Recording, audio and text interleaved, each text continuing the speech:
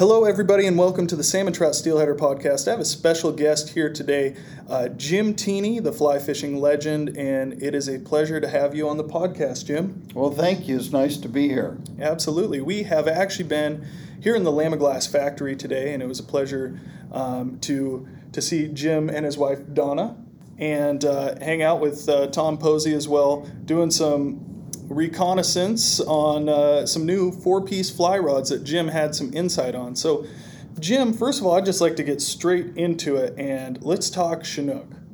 So, what have you seen over the years? You've been fishing how many years now? Well, I started fly fishing when I was 12, and I'm 75. 75, wow. You look 20 years younger. So, Jim, when it comes to Chinook, if you could choose your ideal section of water, what would that look like for Chinook? What's your favorite type of water to fish?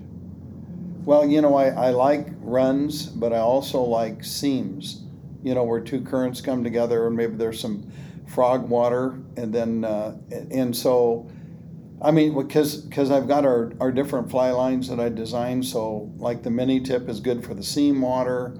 Our T-series type, they sink faster for the heavier water. But if I have the choice, and I can't always do that, but if I can spot them, then I can position myself and make good casts, good presentations, figure out the currents, and the depth, and what line would be the best one.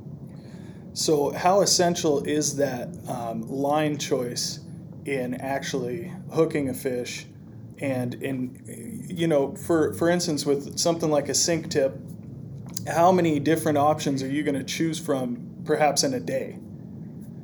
Well, I might go 2 or 3 different lines, because if you move from one piece of water to another, the current and depth and everything could change, and you need to be able to change. I think lines are really, really important for being consistent and hooking numbers, because I love to hook numbers of fish. So I'm not gonna, if I have start out with a mini tip and I'm not getting down, I'm gonna be quick to change, to go to a line that will sink. And of course, when in the current, we use shorter leaders. We're only using about maybe a 4-foot leader on an average, and it doesn't have to be 48 inches. It can be 50 and it can be 40. But on an average, we use around 4 foot. Because when that sinking line's sinking and going down, it's taking the fly with it. So you get a longer, better presentation. Now, do you think Chinook are, by any means, when it comes to fly fishing and in smaller rivers in particular, do you find them line shy, or are they more apt to take most tippet sizes? Well, I don't think they're really line shy. I think they target in on your fly, and with our teeny flies, we use 2s, 4s, and 6s. But when the water, like you had said, say it was low and clear, we use mostly 6s, which seems like a smaller size, which it is, but it's they really readily accept that. And so when we're dead drifting, we're going with the speed of the current. We're not stripping or anything else like that. So it really, it's just a good way to consistently present the fly to the fish. And then I do a lot of line watching as the line's drifting. And then if I have my polarized glasses on and I can see in the water, quite often you can see them actually open their mouth or turn their head and take the fly. And how often, say you're sight fishing, what's been your experience of seeing the fish take it as opposed to feeling the fish take it? Or do you usually see it before you feel it, or is it the other way around? Usually, if you're just casting and doing a downstream swing, so you've cast out and your line's drifting and now you're swinging, you don't always see those fish, but you feel it, because those are the really hard, aggressive ones. What I'd like to share with people is that you'd be surprised how many fish you actually miss when they pick up your fly, and if the line isn't tight, that they can mouth it and you don't even feel them, and then all of a sudden they spit it out again. I've watched this. I've been able to watch this quite a bit, and I've learned from that. So it's not always that you need to keep a tight line, but you need to line watch as it's moving along. So it's very, very important because if you know that, and then what I also like to do is keep my rod tip at the angle of the low to the water, and I follow my line as it's drifting, because that way I'm more direct to the fly. Rather than having a high stick, my rod up too high, then you have the belly and the fly line. You mentioned line watching. When it comes to line watching, is there any difference between a take and then perhaps just bumping bottom or something? Can you tell? Well, you know what? I think when we fish, we you can't always tell, but you want to fish kind of a little bit nervous. Like if you feel like it's a leaf or a rock or a limb, you really should react to it, just in case, because not all fish take the same way. Some just pick it up and stop it. Some pick it up and drift with it. Some will just smash it. And I've caught a lot of steelhead and salmon as the fly hits the water and it's just starting to sink. And it's not even when I think they're going to take it right away, and boom, there's one on. Really early. So you just have to kind of tune into what you're doing and pay attention. Now, what have you seen over the years since you've been fishing in terms of Chinook sizing? I was able to spend some time with you talking to you about this in the plant, about some of the sizes of Chinook over the years. What have you seen, and about what time did you start seeing those differences? Well, I can tell you at least right now they're midgets down here. I've not used, I don't remember seeing 8 to 12 pound spring Chinook, and now the size average is way down, and I don't know what they're doing, but we used to get some really big ones, big springers, big fall Chinook, monsters, and the numbers. And so I don't know. It's just it's not the same anymore, and I think that we have a real good chance to build back our runs, because the Columbia River system and all of our coastal in Washington and Oregon, we have some of the finest waters and rivers in the world, and with the Columbia River system, we could build back and have as good a runs as anywhere in the world if they would do that, if they would work in that direction. And I'm not trying to be political, but we have a little bit too many seals and sea lions at the mouth of the Columbia. They are running a huge intercept. And it really does take a toll. Now, have you seen any relation between, say you've got similar conditions, Chinook fresh out of the salt, a couple days out of the salt, somewhat near tidewater. Have you seen any relation to the size of the fish in how much they're willing to bite or how aggressive they are? Well, I really haven't experienced that. I think if it's been our pattern that if we can find the fish and we can see them, or we know they're there, we usually figure it out how to hook them. And I originated our teeny fly back in May of '62, and I kept it a secret for 9 years, and it was originally a trout fly. But when we started fishing for steelhead with them and then salmon, I had no idea it was going to work like it is. And now we've got different colors and things like that. So I have 100% confidence that if the fish are there, that we're gonna have a good shot at hooking them. Now let's switch gears a little bit. Let's go over to steelhead.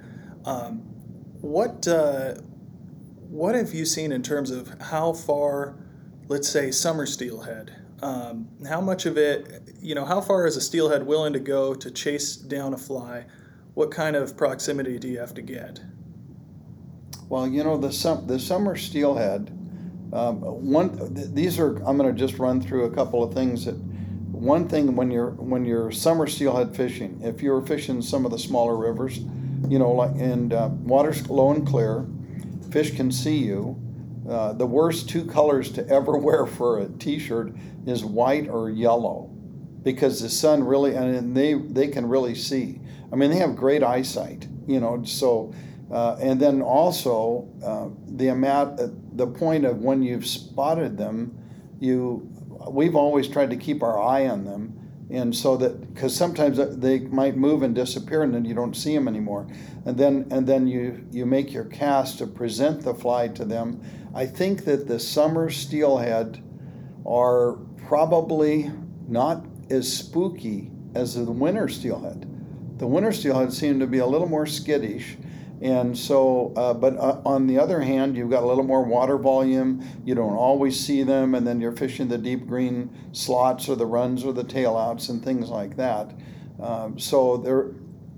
I think our experience has been that summer steelhead will allow you to approach and stick around a little longer. Winter runs, maybe not so. Now, let's talk about the spook factor again, kind of going back to Chinook. What have you found, say you're sitting on a decent pot of Chinook, how spooky do you think they get in fairly visible water, like fall Chinook, something like that? Well, the kings are king, and there's a reason they're so big, and they don't really fear a lot of things. I mean, so I believe that once we find them, and then we can make that cast and presentation to them, and then we watch their reactions. I'd like to share something with you though. On steelhead and salmon, if you make a cast out and the fish move out of the way of your line, it's not that they're moving out of the way of the fly, it's that your line, they see the shadow of your line coming down. If that happens, normally you need to go to a longer leader, because you don't want the line to come over the fish, you just want the fly to come down and present. So if they're moving out of the way, then eventually they'll move back. Then that's a signal to you that maybe I need to go to a little bit longer leader. And I've learned that through the years on experience, that that's really important.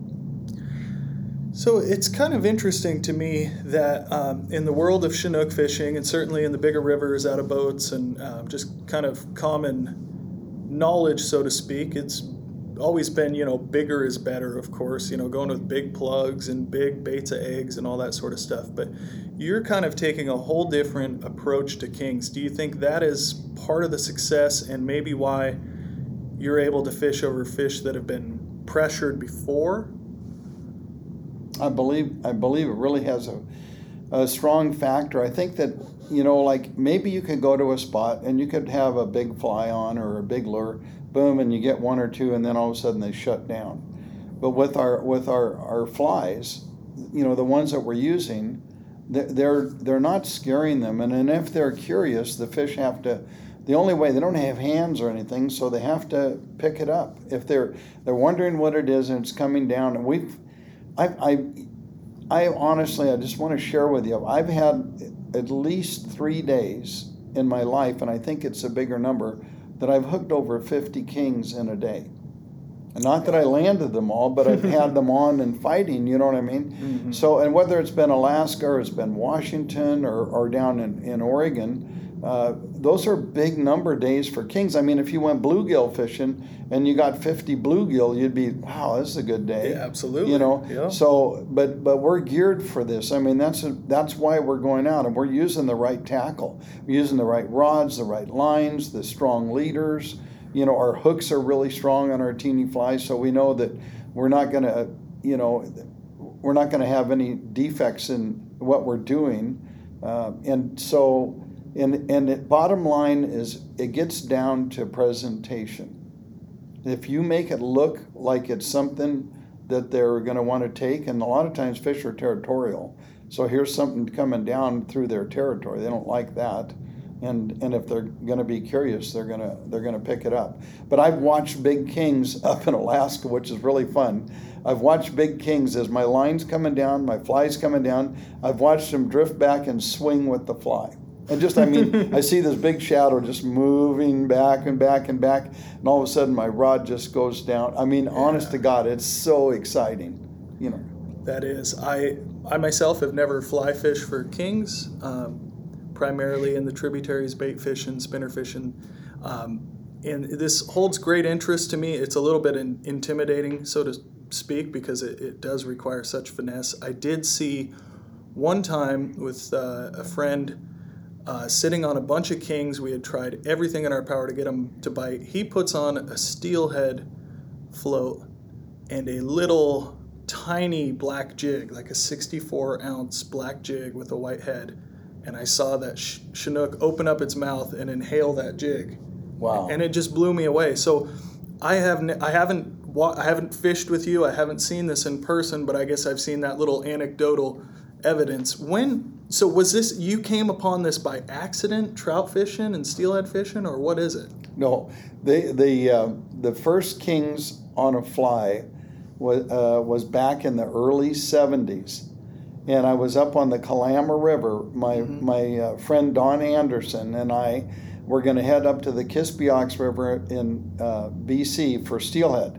So we were in training, is what we said. So we went down and we were at the right below Pritchard's there.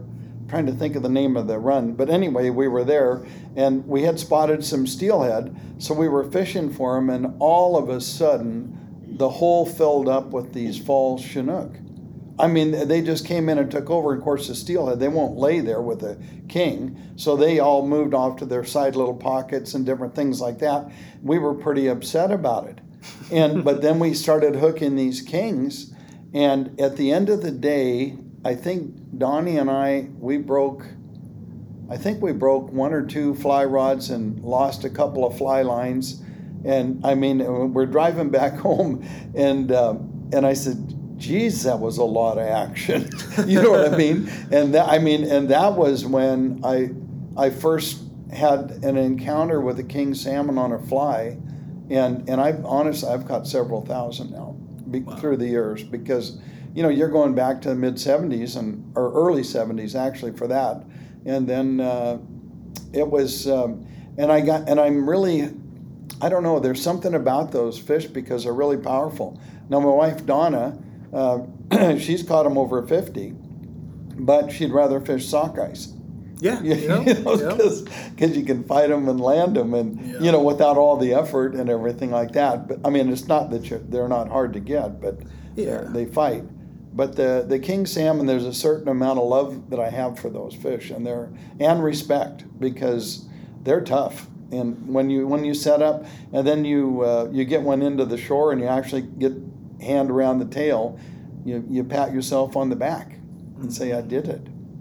Yeah. So. Now, again, thank you for being on the podcast, and we'll wrap it up here. But could you give me your, with no relation to actual flies or sizes or anything like that, just your 3 favorite colors for steelhead? For steelhead, it'd have to be insect green, black, and probably antique gold. Antique gold. And those are 3 deadly summer runs. Yeah. But the first 2, the black and the insect green, are really good on summers and winters. And Donna favors the black. I like the insect green and antique gold. But there's times that the ginger will really be good, and that's like an off-white. And that one there, you can see it in the water. None of our flies show up better than the ginger. So if you're really trying to be accurate and precise, you can cast out the fly, let it sink, and you can watch it move along.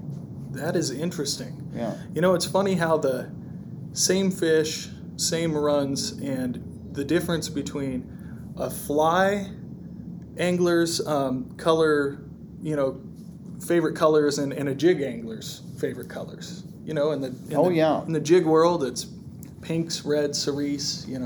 Well, if we were on, say we were on the Oregon coast, or and we were after fresh run steelhead, just coming in, quite often they do like the pink and the orange and the chartreuse, and the purple, But on an average, on like summer runs, I mean, those ones I just told you, they're deadly. Oh man. And they're also deadly on trout.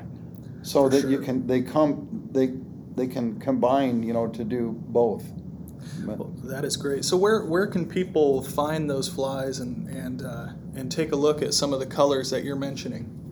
Well, if they go to our website, like www.jimteeney.com, they should be able to find everything there, that we have, and and also I want to mention just something real quick that years ago, Nick Amato and Donna and I, and Nick's wife, we were up on the Alagnac, and we got a chance to fly fish for the big kings, and everybody did really well. We had a great trip. So that's awesome. Would you you guys land any memorable fish up there?